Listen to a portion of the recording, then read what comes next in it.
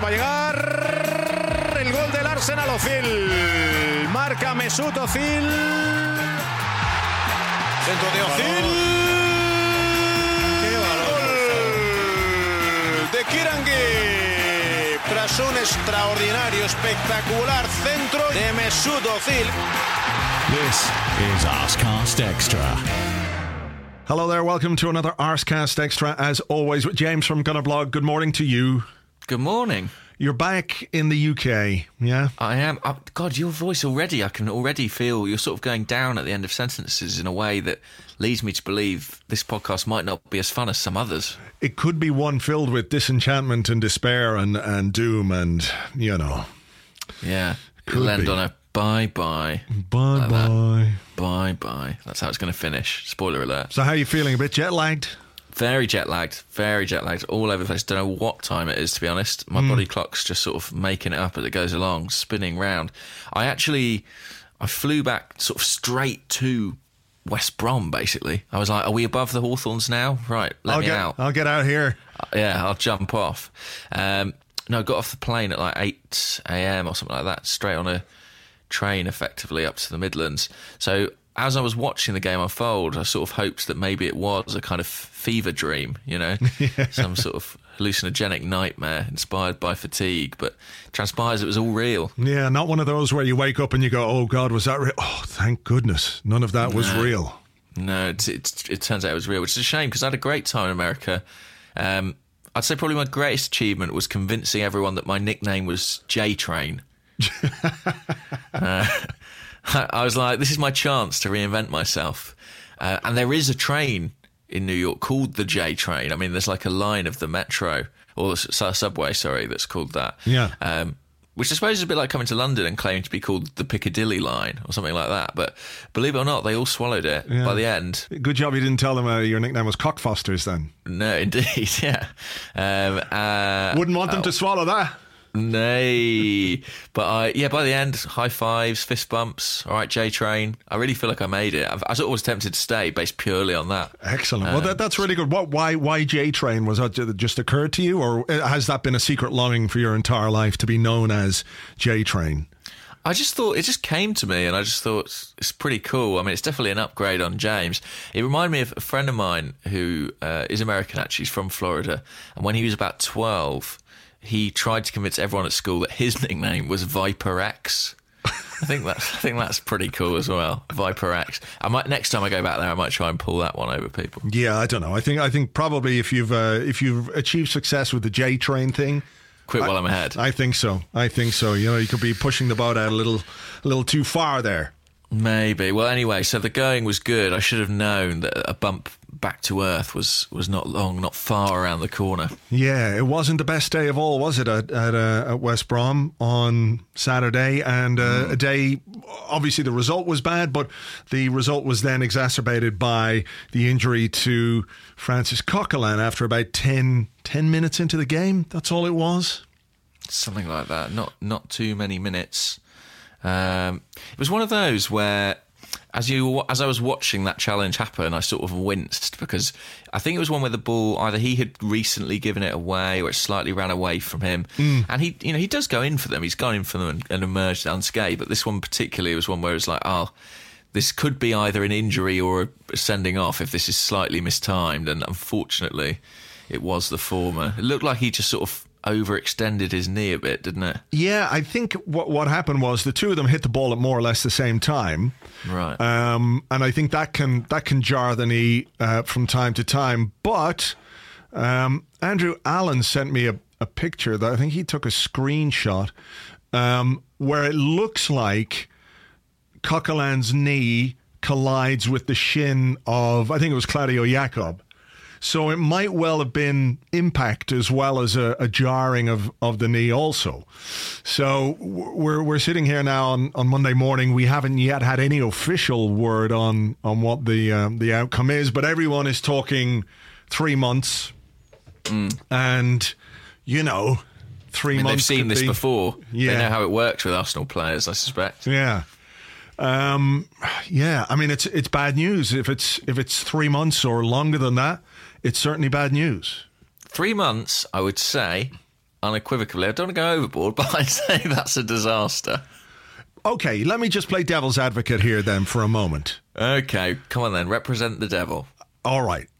I love the Cock, right? I think we all do. We've enjoyed his impact since he arrived into the team, and I think he's shown us perhaps what we've been missing. He's become integral to the way that we play. His performances have been excellent. They've been consistent. But should the absence of a player like Francis Coquelin be the disaster that derails our season? Like if it was Ozil or if it was Alexis, would their absence not have a bigger impact? Or maybe I'm just playing devil's advocate for the sake of it. What do you think? No, I think it's interesting, but I sort of think... I mean, you would have said the same, I guess, 12 months ago about would a player like Francis Coquelin be the difference maker for our team? And I would argue that in many ways he was and he has been. I know one player... I mean, Arsene spoke himself. He said, one player can dramatically affect the balance of a side. And I think somehow he managed to do that. And I think the reason that he was able to do that is because he is relatively unique in terms of his attributes within the Arsenal squad. I know that we have, to an extent, we have Arteta. We'll come on to him, I'm sure, his injury problems. We've got Flamini there too. But I think Coquelin is on another level to those guys. And he's probably the one player in the squad who, as much as Ozil is brilliant, we do have players who can play that number 10 role very effectively. I'm not sure we have anyone who directly slots into what Coquelin does. And I think that's why his loss, is probably more problematic than that of a lot of other players. If you told me there was one player who I'd be really worried about what we would do if they went down with injury, I think he would probably be the one. So that's my concern. I mean, are you just playing devil's advocate? Oh, yeah. No, I'm fully with you. I think. I think because of the way that he's impacted the team and actually the style of the team and how it plays, I think it's really, really bad news. Obviously, that he's out. Sure. But I was just sort of throwing it out there for the sake of it. Right. Okay. Thanks for making me jump through those hoops. Yeah, that's all right. My pleasure. No, I mean it's a catastrophe. Yeah. I mean, look, we are jumping the gun, but I think when Arsenal are concerned, it's probably always better to overestimate in terms of the injuries. Yes. Even if they say 3 weeks, I mean, I won't believe it, till he's back out there. Yeah. I mean, there is that. We've had a good run though. He's played a lot of football. Yeah, I mean, look, it's not even one of those where you could say he's been overplayed or anything like that. I mean, he came into this game on the back of a 2-week break, so to speak, because he didn't go away, obviously, on international duty. So it's not a question of fatigue or anything like that. It's just one of those unfortunate things that can happen in a game where a player picks up an injury in a challenge. I don't think he can do an awful lot about that. The problem, of course, is that we don't really have the ability to replace him in the side. We can certainly replace him, obviously, man for man. We can still have 11 players, guys. We can just about at this moment. Let's focus on the positives. Just about. It's getting a little bit hairy at this point. But yeah, I mean, it's how it then influences the team and the way it plays, and perhaps the way the manager is going to have to set up his team. Because I suppose on a fundamental level, you could say Coquelin out, Flamini in. It's like for like-ish, but I don't think that we would be the same team in any way, and I don't know that Flamini and Cazorla could do what Coquelin and Cazorla can do. I mean, it is the last year of Flamini's contract, isn't it? This was the point I was going to make, that this is the upside, at least knowing that Flamini is on the brink of yet another Bosman that he can sink into his philanthropic work to save the world. How is he going to be able to save the world without generating a massive new contract by playing like an absolute fucking god in the last year of his contract? So clearly, I think this is the upside of this whole situation. Yeah, he's got one last chance to maximise his earnings. Yeah. And we're completely reliant on that. A move to Bayern Munich next summer. I mean, it is unbelievable, right? I mean, how many players we've got injured now? We've got to be close to double figures right now, I would say. Okay, well, let's go through them. Arteta, Coquelin, Ramsey and Oxlade-Chamberlain are coming back, I believe. They should be... I mean, are they? Come on, they told us that before. I know, but I think they are. We should find out later on today when the manager talks to the press ahead of the Dinamo Zagreb game. So they're back, so they're not out. But, Wilshere, Rosicky, Welbeck, who else? Is that 8, is it? I think that might be 8. I think that might be it. I think that might be So, it. I mean, on the face of it, then, it's not the worst. We've had worse. We have had worse situations. So, I think, it's 8. I think it's physioroom.com has us at 8. United have got 9. Newcastle 10. Right. Can't even stay top of that league. I know, we're going to tumble down all the leagues now. But I don't know. Coquelin's the one, isn't it? It's the one that makes you go, oh dear, that would be bad. I mean, let's say news comes through. I mean, there'll be a press conference, I guess, for Zagreb, and we'll probably find out then. If it is 3 months, how does that make you feel? Well, not great, obviously, but I think, well, what can you do other than you've got to cope with it, you've got to get on with it. You can't sit around. I think the thing about the Coquelin thing was, because he became so important, it was everybody's worst fear that he might get injured, right? Mm-hmm. And now this is everybody's worst fear come true. So that's kind of, I don't mean to say that it's being overplayed, but perhaps it feels a bit worse than it actually is, even though it is a disaster and a catastrophe and dismal news in every way. I mean, look, it is still just one player, I guess, that's kind of it, but yeah. It's just a shame it's that player. Yeah. Why couldn't it have been someone else? I know. Do you know what I mean? There's a few others I would have thrown under the bus. First, I mean, particularly with the way we defended on Saturday. I mean, should we talk about the game? The thing is, the game kind of pales into insignificance, right? The 3 points, it's like, I mean, you can have the 3 points, guys. Just give me Coquelin back. I thought that the game was disappointing. But I don't think, with hindsight, I don't think we played quite as badly as it has been suggested.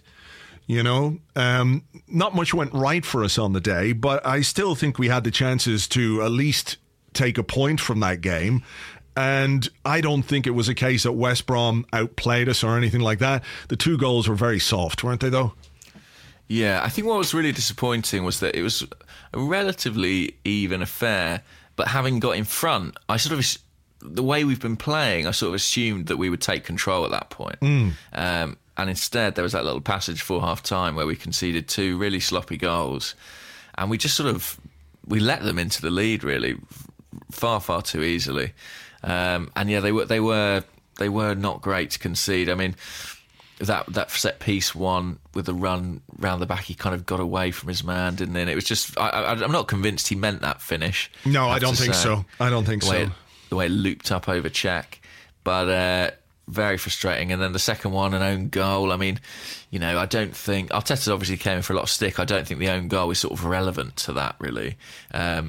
He actually did okay to be in a decent defensive position. It just was a bit unfortunate the way it went in off him. But the defending in the build-up to that wasn't great. I thought Hector Bellerin looked like a player who was fresh back from injury and not quite in his stride yet, to be honest. Yeah, he wasn't his usual self at all, was he?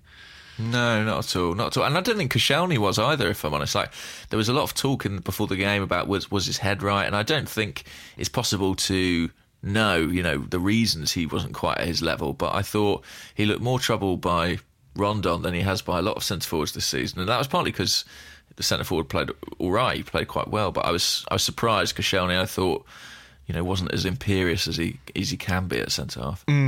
We did have chances though. Mesut Ozil hit the post. Yeah. Joel Campbell.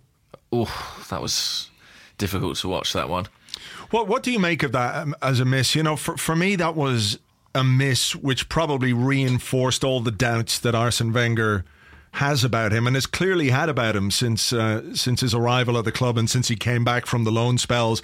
Like last season, he played 8 or 9 games as a sub and then went off to Villarreal on loan. Came back this season. He's in the team primarily because we don't have any choice. He didn't even start on Saturday. Arsene Wenger picked a left back in the attacking three rather than Joel Campbell. So then when he comes on, and there's not to like slag the guy off or anything like that, but just in those kind of circumstances, you've got to put those away if you want to change the way that the manager is thinking about you. You know. Yeah, I think it was one of those where... Because he went mad on the sideline. I don't know if you saw the picture. He was furious. Bananas. Yeah. He was absolutely furious. And that sort of... I feel like Arsene blew his cover there. Do you know what I mean? I feel like we saw some of his doubts about the player sort of come out.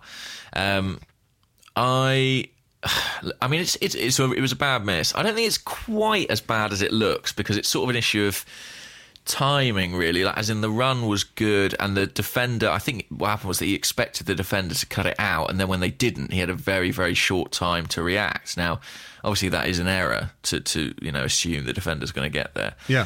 But it was sort of clumsy rather than... And if you think about the position he was in, we've seen Aaron Ramsey miss chances from almost exactly that position a couple of times in the last month or so. You know, you think of those Alexis passes over the top, and he somehow missed from about that sort of distance. So I don't think that miss alone makes him a bad player, but it was one of those moments where you thought, do you know what, if he scores this, having scored the other week at Swansea as well, he's kind of... carving a niche for himself in the squad. And I think having squandered it, it felt like he had really squandered a chance to make a bit of a name for himself and make himself a part of things. Yeah. And it may prove quite difficult to recover from that, because with, as you say, Oxlade-Chamberlain and Ramsey on the way back, he'll be further down the pecking order once again. Santi Cazorla missed a penalty. It was funny, I saw a lot of people asking, why is Cazorla taking the penalty? And it's like, well, because he took most of them last season and scored them all, as far as I can remember. He might have missed one. He's on some sort of goal-scoring ban now, isn't he, for Arsenal, as far as I can tell? Not allowed. He's allowed for international level, though. It's not fair. I'm sick of this.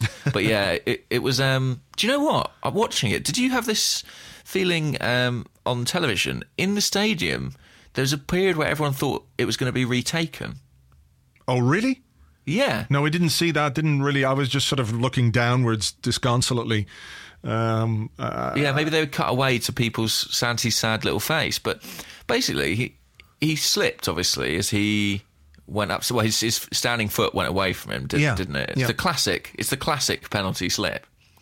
And there was a period afterwards where the referee sort of pointed sort of back towards the spot, and certainly everyone around me in the press box thought he'd been signalled for it to be retaken. Under what circumstance could it have been retaken, though?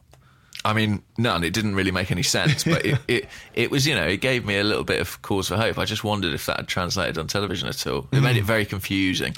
But, pretty spectacular miss, obviously. I mean, that just happens, right? Sometimes...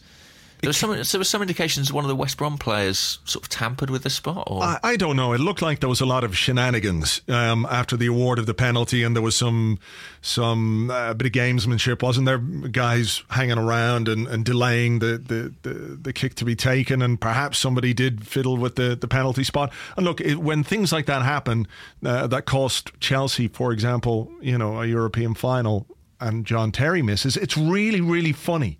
Like, really brilliant. Funny. Yeah, it's great. But it's not funny at all when it happens to Santi Cazorla. And I think, that should be reassessed. Well, the football authorities need to look at this, because I think football's generally a better place when Santi Cazorla's smiling. Yes. I think the referee should have allowed him to retake it, actually, until such time as he put it away. That was probably what was going through the referee's mind, that thing of like, he looks really... I mean, this is against the rules, but he is very cute and he does look really sad. Yeah, he's ever so sad. And Craig Gardner, did you see that? Trying to pick him up off the floor. What happened? Well, Santi was like, shit, because he slipped, and Craig Gardner came over and was doing the old, here, I'll help you up there, little pal. But of course, nobody wants to be helped up when you've just missed a penalty by some cunt who's probably giving it to you in your ear, a bit of the old, let me help you up there. So, so that was a bit shit. Agonising. I mean, did you think it was a penalty, by the way? I'm not 100% sure. I thought it was quite generous, but there was one previous to that. I think it was Jonas Olsen, more or less rugby tackle Giroud to the ground from a corner or a free kick or something, and he sort of stood there and put his arms out and then just fell himself. But of course he's 6'20" or whatever it is, sure. And he toppled like a great oak on top of Giroud, and I thought that one was a penalty. And I thought West Brom in general were quite pushy and shovey and shirt pulley and everything else in the box whenever we did have corners. And maybe one thing to note is that in recent weeks we have become quite good from set pieces, but the corner delivery and set piece delivery from both Ozil and Santi Cazorla was really poor on Saturday. Corners hitting the first man and all that. Yeah, true. With the exception of our opening goal, of course. But other than that, drops away. Yeah, it wasn't great. But I can't believe you levelled the accusation of being a bit niggly with a Tony Pulis team. Who would ever have thought?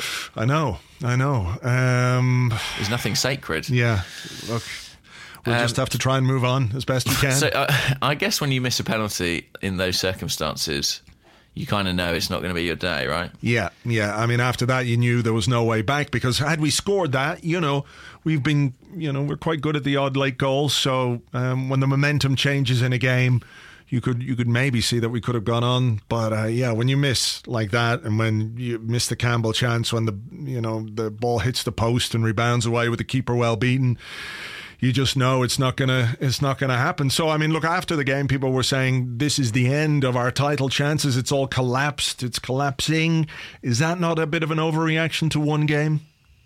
Yes, that is an overreaction, especially when the team seen as our closest challengers, I suppose, in terms of Manchester City, then went and lost 4-1 at home to Liverpool. That kept us very much in pure logistic terms, very much in the chase behind Leicester. Yeah, who carry on going, quite extraordinary, amazing. I think it is frustrating though, because I think we kind of dropped 2 points at home to Spurs, although it was a good point given the level of our respective performances. Well, hang on, I would disagree with that. I'd say no point against Spurs is a good point, because that means you've dropped 2 points against Spurs, and by its very nature, that's bad. So I understand what you were saying. In the circumstances, you take the point, but I won't call it a good point. Okay, I would concur. Okay. And then West Brom was kind of the start of a run of fixtures where you thought, there's a real chance to build some momentum and get away here. I think what's alarming is the way the top of the table is compressing. With City dropping points and us dropping points. Between Leicester and Liverpool, who are in 9th, it's just 8 points. So it's very tight. It really is, isn't it? Yeah, when you look at it like that, I mean, the top half of the table is, what is it, 19 points to 28 points. So 9 points, which, is a couple of wins, really. Is that a good thing? Not if it is a great thing if you've got the momentum, because it means you can climb quickly. Yeah. But for a team who was sat at the top, who are now, on a slight, that trend is changing and they're slightly dipping, that's not a good thing, because it means there's a lot of people hot on your heels, I imagine. Okay, but it is still we're 2 points off the top, and that's as well as Leicester are playing, I can't see them do a Nottingham Forest on it from back in the day. I just can't see Leicester staying in the top four for the duration of the season. I think the overall quality and the power of the established teams will see out a bit like Southampton last season, but it's fun to watch them. It's definitely fun. But our next league games: Norwich, Sunderland, Aston Villa.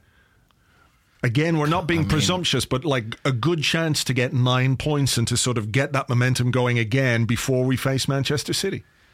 Yeah, I think it needs to be 7 points, 9 points, something like that, because really West Brom aren't any great shakes at all, are they? I mean, I wasn't particularly impressed by them. I was impressed by their commitment and some of their organisation, but I don't think they're a great side by any chance.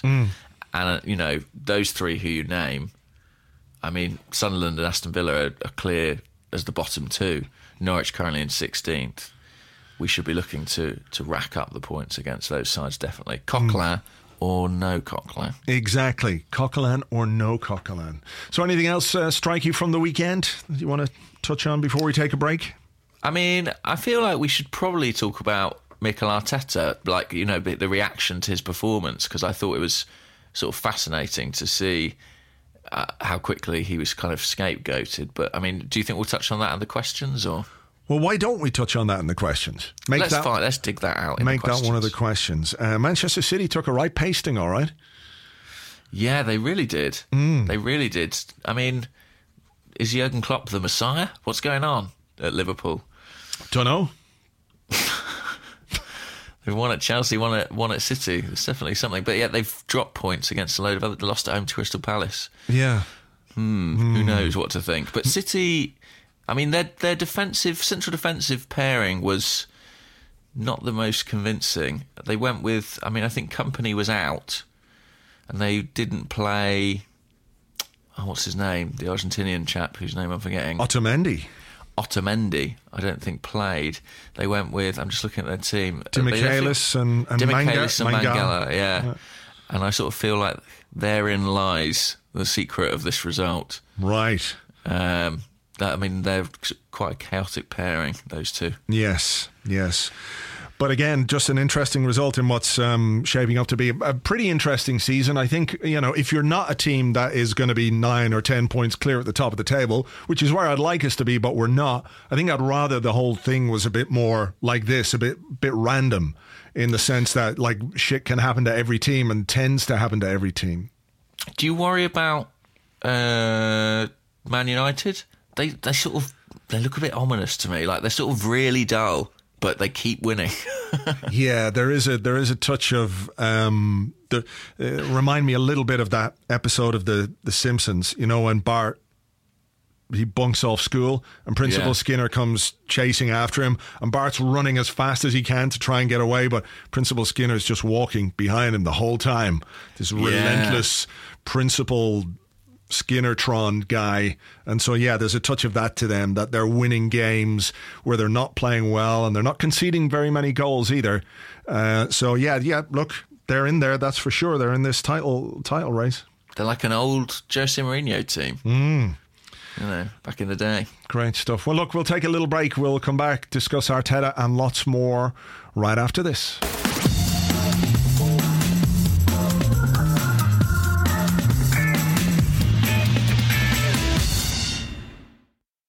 Welcome back to the Arsecast Extra. This is part 2 of the show where we answer the questions you sent to us on Twitter at Gunnerblog and at Arseblog. So. Here we are. Here we go. The Francis Coquelin Memorial Edition. Shall we have a question? Yeah, that would be good, because that's what this part of the show is about. Sorry, I must keep up. So this one comes from the aptly named at Arteta Assist on Twitter. So we know what camp he's in. Well, you'd think, but then listen to his question. He asks, how bad was that Arteta cameo compared to Abue versus Wigan? I think it was a bit unfortunate, really. I don't think he played particularly well, but I don't think, the free kick that was awarded for the first goal, I don't think that was a free kick, because I think he got the ball. And like you said earlier, I think he got back into a defensive position quite well when we lost the ball very high up the pitch. They came forward. Arteta was back more or less where he should have been. Unlucky for the own goal. But I think the bigger issue with Arteta was not that performance. I think it's his fitness. And I think, rather unfortunately, the problems that he has are now such that it makes him very difficult to play at this level. Because he's had this calf problem. He picked it up at the start of last season, or maybe went into the start of last season with it. He was in and out of the team. I think he had 2 or 3 separate absences with the calf problem. There was the big one that he picked up around November. There was a picture of him. He had surgery on the ankle, didn't he? That was a little bit later on, I think. Right. But there was this great picture. Well, not a great picture. It's actually quite a sad picture where he's had to come off as one of the home games, and he's just sitting on the bench, and he has his head in his hands because he knows that this is an ongoing problem. What was interesting as well was that when he signed the 1-year contract extension, just before the start of this new season, he said that he would only have done it if he felt that he could still contribute and he could still play, and he must have thought that the injury problems were behind him.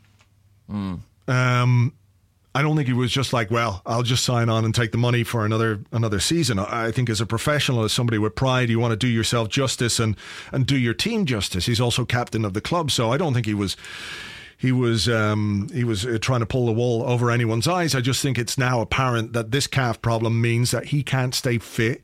When you come on as a substitute and then you have to go off, like what was it, 60 seconds after the start of the second half? It was almost immediate, yeah.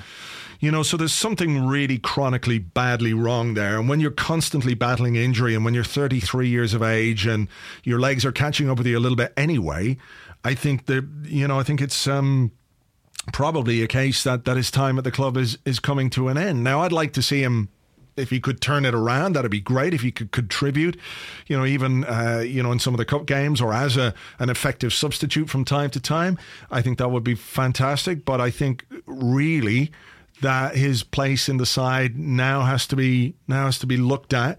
Whether that's done in January, I don't know, but I think probably this is his last season with the club.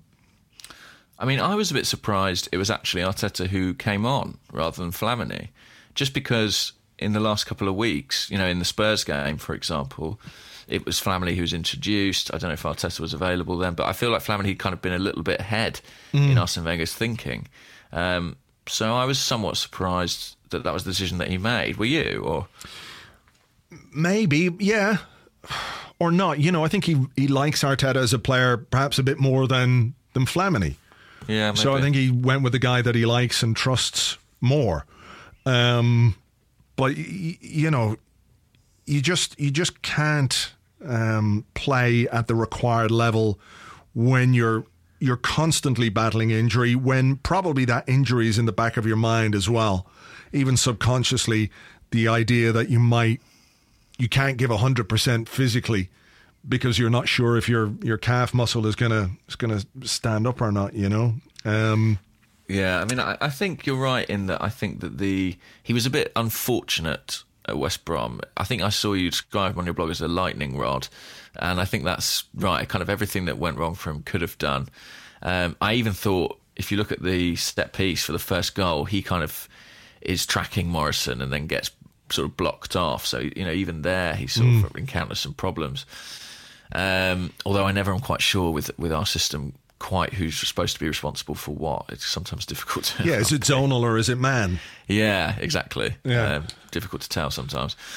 Sometimes it seems like a bit of a mix. But I thought more troubling than that was just that generally I thought that you could see the disparity between him and Coquelin. Not in those instances, not in the concession of the free kick, not in the own goal, but I just felt in terms of the tempo and the physicality they're able to bring to the midfield respectively. West Brom they had three central midfielders in there, Jakob, Fletcher and Morrison, and clearly intent on kind of crowding us out, and Arteta and Coquelin didn't really get the kind of foothold you'd hope for, particularly in the sort of middle third of the game.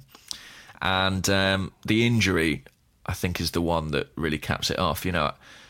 This is going to sound over the top, but it was one of those where, as he went off with it, I was thinking in my mind, like, God, this must feel pretty shit. Like, that must feel, you hear these stories about like Gary Neville retiring mid-season and things like that, and it was one of those where you're like, God, that feels like writing on the wall to an extent, because he's tried so hard to come back from that, and to go down to yet another calf problem. Yeah, it must be hugely dispiriting. And obviously you have to feel for him. I mean, we've had players who've been plagued with injuries in the past, the likes of Abu Diaby, but in that case it's a mechanical fault. Jack Wilshere kind of the same.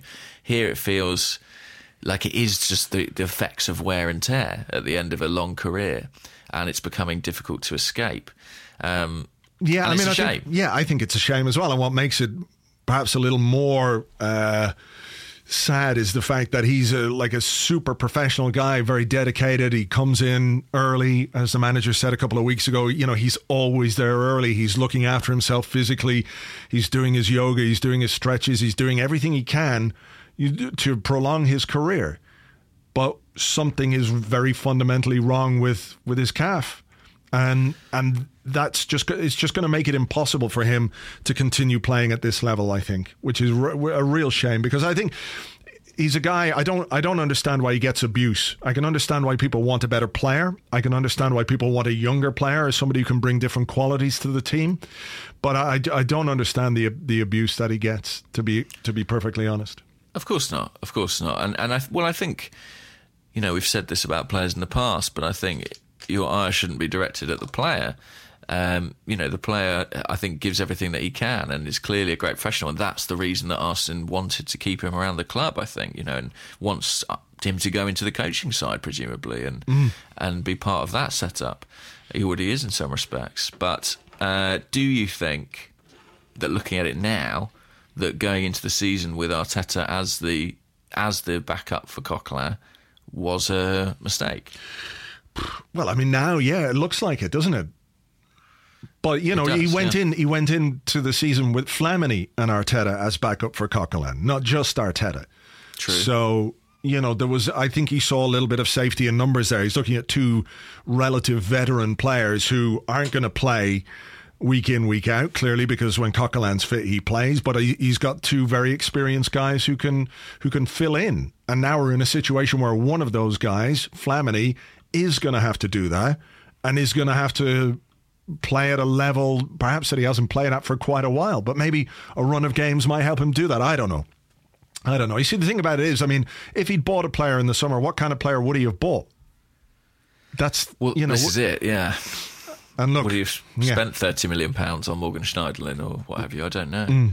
Well, clearly he didn't and wouldn't spend that much money on him. So, in hindsight is a wonderful thing, of course. But look, we are where we are. So we'll see. Okay, here's a question, actually, from Trev, at Trev Tall, who Nice. could be tall. I don't know. That might just be his surname. It could be coincidence. Yeah. Or it could be Trev T. All. We just don't know. It could be. But he wants to know, what about Callum Chambers in the DM role while the cock is limp and flaccid? Yes, I don't know. It was a matter of time till this one came up, wasn't it? Because Arsene talked about Chambers as a holding midfielder when he first came in. The thing is, he's only really started one game for us there. And it was away to Southampton, I think, last January, and it was a bit of a disaster, as I recall. That was the Chesney. Did he play alongside Coquelin in that game? I think it was Coquelin and Chambers playing together in that particular game. I'll just go back while you continue to talk about it. I think you're right. That rings a bell. And that was the Chesney smoking incident match. It didn't pan out too well. I have to say, I don't necessarily see it for Chambers. Like, he's someone who seems to be... I mean, this is always the thing. It's a perennial Arsenal thing. Can we make a defender a holding midfielder?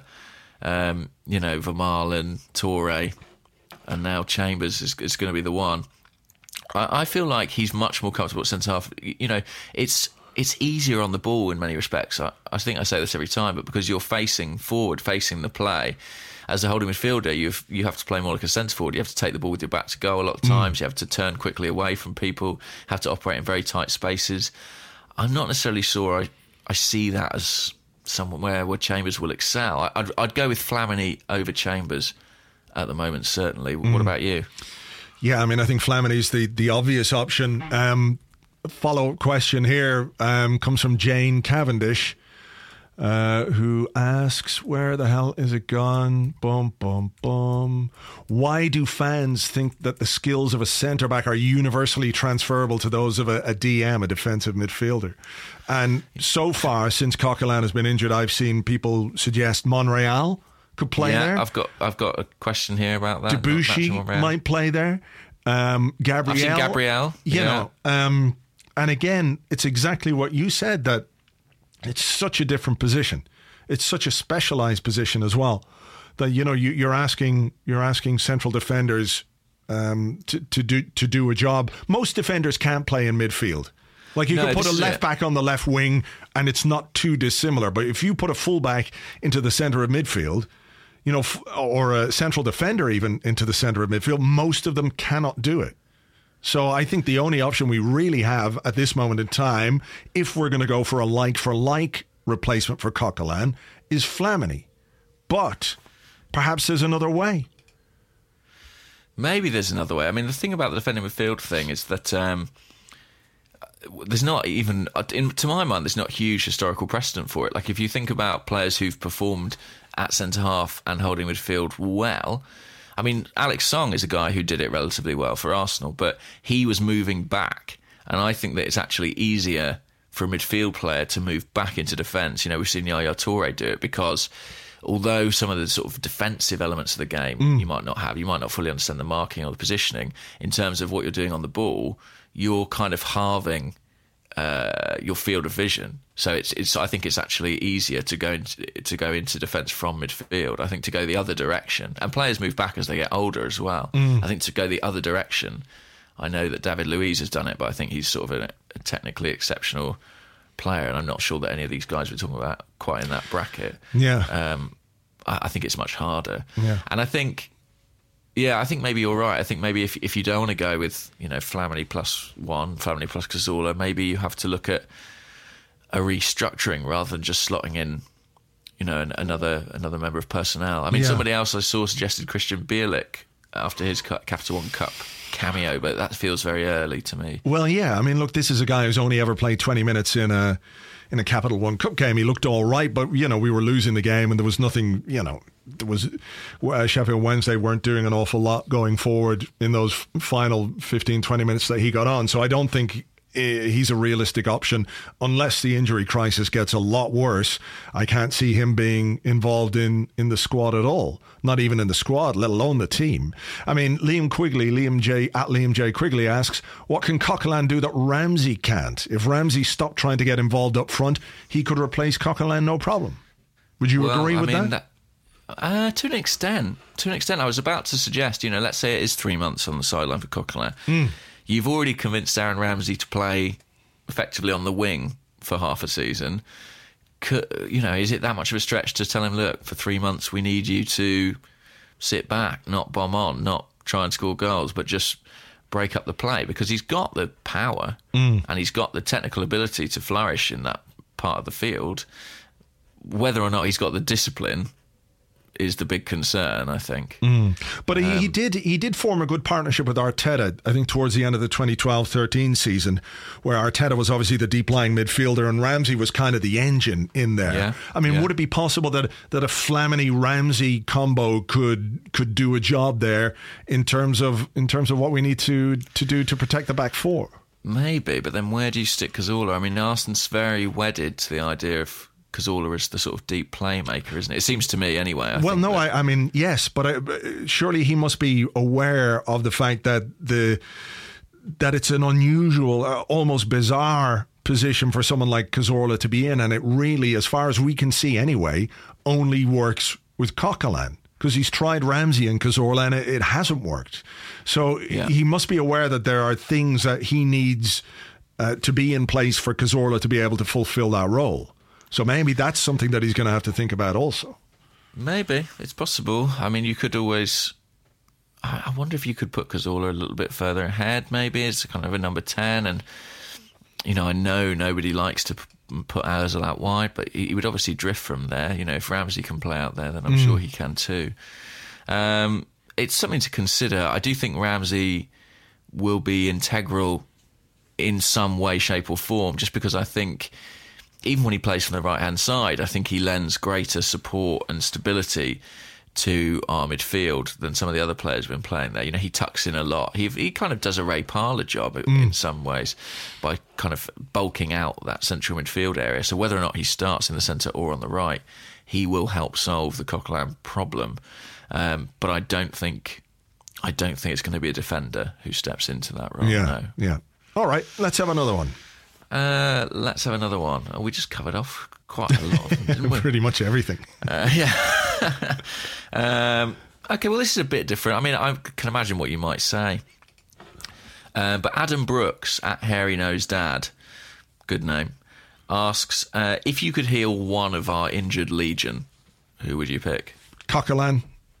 Really? Straight away? That's it. Yeah. It's funny, isn't it? Like, you worry about the others until this one comes along. And then it's like, boom. Well, maybe, though, you might consider Jack Wilshere, and if by healing he means, you heal them permanently, that would be good. So, I mean, you could definitely see a role for Jack Wilshere in this team. A Ramsey Wilshere double pivot at the base of the midfield. It was interesting. I was watching the Jack Wilshere was on, I think, Goals on Sunday a few weeks ago. Right. And he was asked about what his favourite role in the team is, because he's been asked to play a deeper role for England, a more defensive, deep-lying midfield role. But we know that as a young player, he was a swashbuckling number 10. He had the skills, the creativity, and that was, for a long time, I think, where Arsene Wenger saw him. But he said that he preferred to play that deep-lying role because he likes to pick the ball up deep. He likes to start off moves. So maybe he's eyeing that kind of position for Arsenal as well. Like, I do worry that he doesn't necessarily have the tackling ability. I mean, he likes to get stuck in, Jack, as we know, but I just don't think he's as good a tackler as Coquelin, nor is he as good in the air. Coquelin is a lot better in the air than people think. But so that's why I'd have concerns over Wilshere on his own in that role. I don't think he could replace Coquelin, but maybe alongside somebody else, he could be somebody who could do it. So, yeah, Coquelin or Wilshere.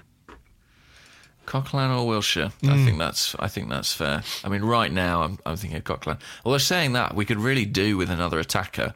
Like I feel like chasing the game. We talked about Campbell and his miss, but he was kind of the only option we had. The quicker the likes of Oxlade-Chamberlain, Walcott and Welbeck come back, yeah, the better. Rosicky also, so that would be nice. I mean, look, can we have them all? Yeah, that'd be good. All of them, please. Yes. Lovely.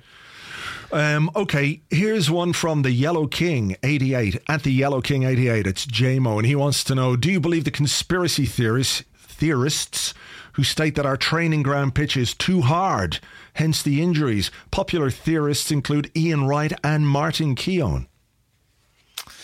Maybe, but I mean, maybe I'm being reductive, but would that explain all the injuries that don't happen on the training ground? Whoa, my mind has been blown there. Well, I mean, because I imagine the suggestion is that there's some sort of cumulative effect of training on these hard pitches, and then that creates problems that then occur in matches, right? I suppose that must be the idea. I really don't know. I really couldn't comment. I have trod the ground at London Colney, but I couldn't comment as to its hardness or otherwise. I mean, there have been plenty of theories about the pitches, the sort of artificial weave that's in the grass, the base underneath it. My overriding feeling is that I think we've just got a collection of injury-prone players, and that training ground, pitches, footwear, wisdom teeth, whatever the hell it might be that causes all these. What did Arsene Wenger once say? Something to do with the hair products. Do you remember? There was a bizarre one a few years ago. I think it's to do with the shaving foam they use, or I can't remember what it was. Right. It was something weird. But I don't think any of those are a real factor. Maybe training methods, we don't know, but we've changed those. We brought in Shad Forsyth. We brought in strength and conditioning coaches. We do yoga. We do Pilates. We do, I don't know what the hell we do, like hot, bloody massages with all kinds of happy endings. I don't know. But the problems tend to happen to the same players over and over again. The same problems with the same players, which suggests that it's something that's wrong with these players rather than everything else, rather than the environment or the circumstances. Yeah, I feel like if you put Jack Wilshere at any club, he would have injury problems. Yeah.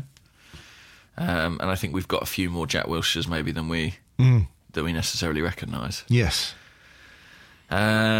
Which has its ups and downs. I'll tell you what, let's change it up. Okay. This is from Graham J. Hawk. He doesn't say what type of hawk, so we'll have to, trust him here. Mm-hmm. The Rubber Bandits have a great song if you want to look on YouTube. It's called Spastic Hawk. I recommend that. Go look at it. That is good. That is good. He asks, what would you rather have? Okay, let's lighten the tone. Melons for feet, or every time you sweat syrup? I would go for the syrup sweat. Right. Because melons for feet would be really inconvenient. I don't imagine. If they rolled like the new droid in those Star Wars trailers? Well, okay, you've changed it up again there. You've added an extra layer to this. I'd still go for the syrup sweat. But imagine your clothes like all syrupy. You would have to stay relatively sweat-free. It wouldn't be good for playing football. Actually, neither of those things would be good for playing football. No, imagine your first touch with melons. But also imagine running around a football pitch and just being covered in syrup. That wouldn't be good. The other thing about being covered in syrup is that people would just come up and lick you all the time, and that would be unpleasant. It would put Patrick Vieira's sort of Vicks on the chest thing in perspective, wouldn't it? To have just like syrup emerging from every pore. Yeah, just complete strangers. However, syrup is delicious. Is there some advantage to be had there? What kind of syrup? Is it golden syrup? Is it maple syrup? I don't know. I mean, it's still sweet and sugary and nice. Irrespective. It would probably, because you wouldn't be able to help but just sort of go and wipe off the syrup and have a good. It would probably bring about diabetes very quickly. Wouldn't be good for your heart. All that sugar, it's bad for you. So, are you coming back around to the melon? I think I'm coming back around to melon feet, because what you can do, let's remember, is you can carve a melon. So you could carve the melon into the shape of a foot, into the shape of whatever kind of foot you wanted on the day. Because I assume that when you go to bed at night, the melon regrows. Yeah, and obviously. You've just got like basic melon. But then you've got to come out, what kind of melon? Watermelon? Honeydew melon? In my head, it's watermelons. Yeah. Yeah. I mean, what shoes are you getting for that? Nothing really, just tying plastic bags around them, I guess. Yeah. What would you do? I mean, I like melons and syrup, but he doesn't say you can have both. No. It's one or the other, man. I think I'll go for the syrup. I mean, yeah, why not? That feels like an upgrade. It's nicer than actual sweat. Yeah. And I'm not a very sweaty man. Little fact for you, listeners. That's good to know. That's good. So, the syrup occurrence, I mean, I don't vigorously exercise much, so the syrup occurrences will be few and far between. Yes. Okay, well, look, syrup sweat guy. Fair enough. Oh, dear. We have a game tomorrow. No, we have a game tomorrow that we haven't really discussed. I know. Oh, God, yeah. We're going out of the Champions League. I forgot about that. So busy getting upset about Coquelin. Yeah. What kind of a team does he select for that one? Oh, just don't play anyone. We can't have any more injuries. Just put out the kitchen staff or something. I don't know. Yeah. I mean, so what is it? So what's this deal? We've got to win to stay in the competition. We've got to win, and Bayern Munich have got to beat Olympiacos, I think. Yeah, that sounds about right. And then we've got to go to Olympiacos and win by a margin. By 2 goals. I think it'll be a strong team, simply because we don't have anyone else. We don't have anyone else, that's for sure. We talked about resting Alexis, but I think Arsene sort of put that to bed, didn't he, on Friday? He was kind of like, well, I can't really do it at the moment. And Alexis actually looked okay. He looked relatively fresh. I thought he looked good, actually, on Saturday. Looked to have a bit of zip. Yeah, Arsene said he was not tired at all in his post-match press conference. So I think, it'll be a strong team, and also because I think there'll be a desire to kind of get the momentum going again, But although I have to say, I can't find it in my heart to care too much about the Champions League at the moment. Is that bad? Because of Coquelin, just the world seems a dark and empty place. It's just difficult for me to get out. I mean, I can't get out of bed, I'll be honest. No, just because it feels a bit like an afterthought, doesn't it? It feels very secondary at the moment. Yeah. It won't if we qualify and we're in the hat, That's true. That's true. It would be great to go and play Barcelona or something. Yeah, I look forward to it. Yeah, they're not much good at the moment. Nah. All right, here's one final one. It comes from Dr. Carl. I don't know what kind of doctor he is. Is he a knee doctor? Can we send him to London Colney? What's going on? I don't know that he is. His avatar is him with a dog. It's a good-looking dog. But anyway, Here it is. He says, alone in the woods with only a judge's gavel. Would you rather run into 100 rabid squirrels or one rabid wolverine? I want to run into 100 rabid squirrels. You're a lunatic! No, listen. Listen. Okay, I'm listening. That was very forceful. I'm very angry then. It's because, and I'm scared of saying this because this is definitely not okay with animal rights, but there's no way that hitting 100 rabid squirrels with a judge's gavel is not fun. It would feel like one of those games, where like things pop up and you have to like get them with the mallet. In my head, that's like all those fun reaction games where you got to press all the buttons that light up. In my head, that's what that is. But you'd be overwhelmed by 100 rabid squirrels, and then you'd have rabies, and then you'd die. Andrew, they'd all be... They'd climb on me and they'd get stuck in the syrup that was emanating from me. And then I'd swipe them off and smash them with my hammer. Right.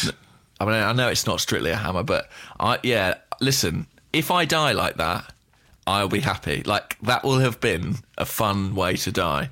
Me versus 100 squirrels with a gavel. While sweating syrup. If that's how I have to die to bring Francis Coquelin back from the dead in a piece of, karmic retribution, then so be it. What a sacrifice you're making for the world of Arsenal there. There we go. It's my pleasure, genuinely. I don't think I'd even be able to come and save you because I'll have melon feet. No. It'd be awful. You'd be like desperately trying, and yeah. Going along in my melon feet, yeah. Or maybe you wouldn't try. Maybe you'd just be like, yeah, this is a necessary sacrifice. I told him he'd be overwhelmed. But no, He wouldn't listen. No, he just wanted to fulfill his dream of fighting 100 squirrels with a gavel.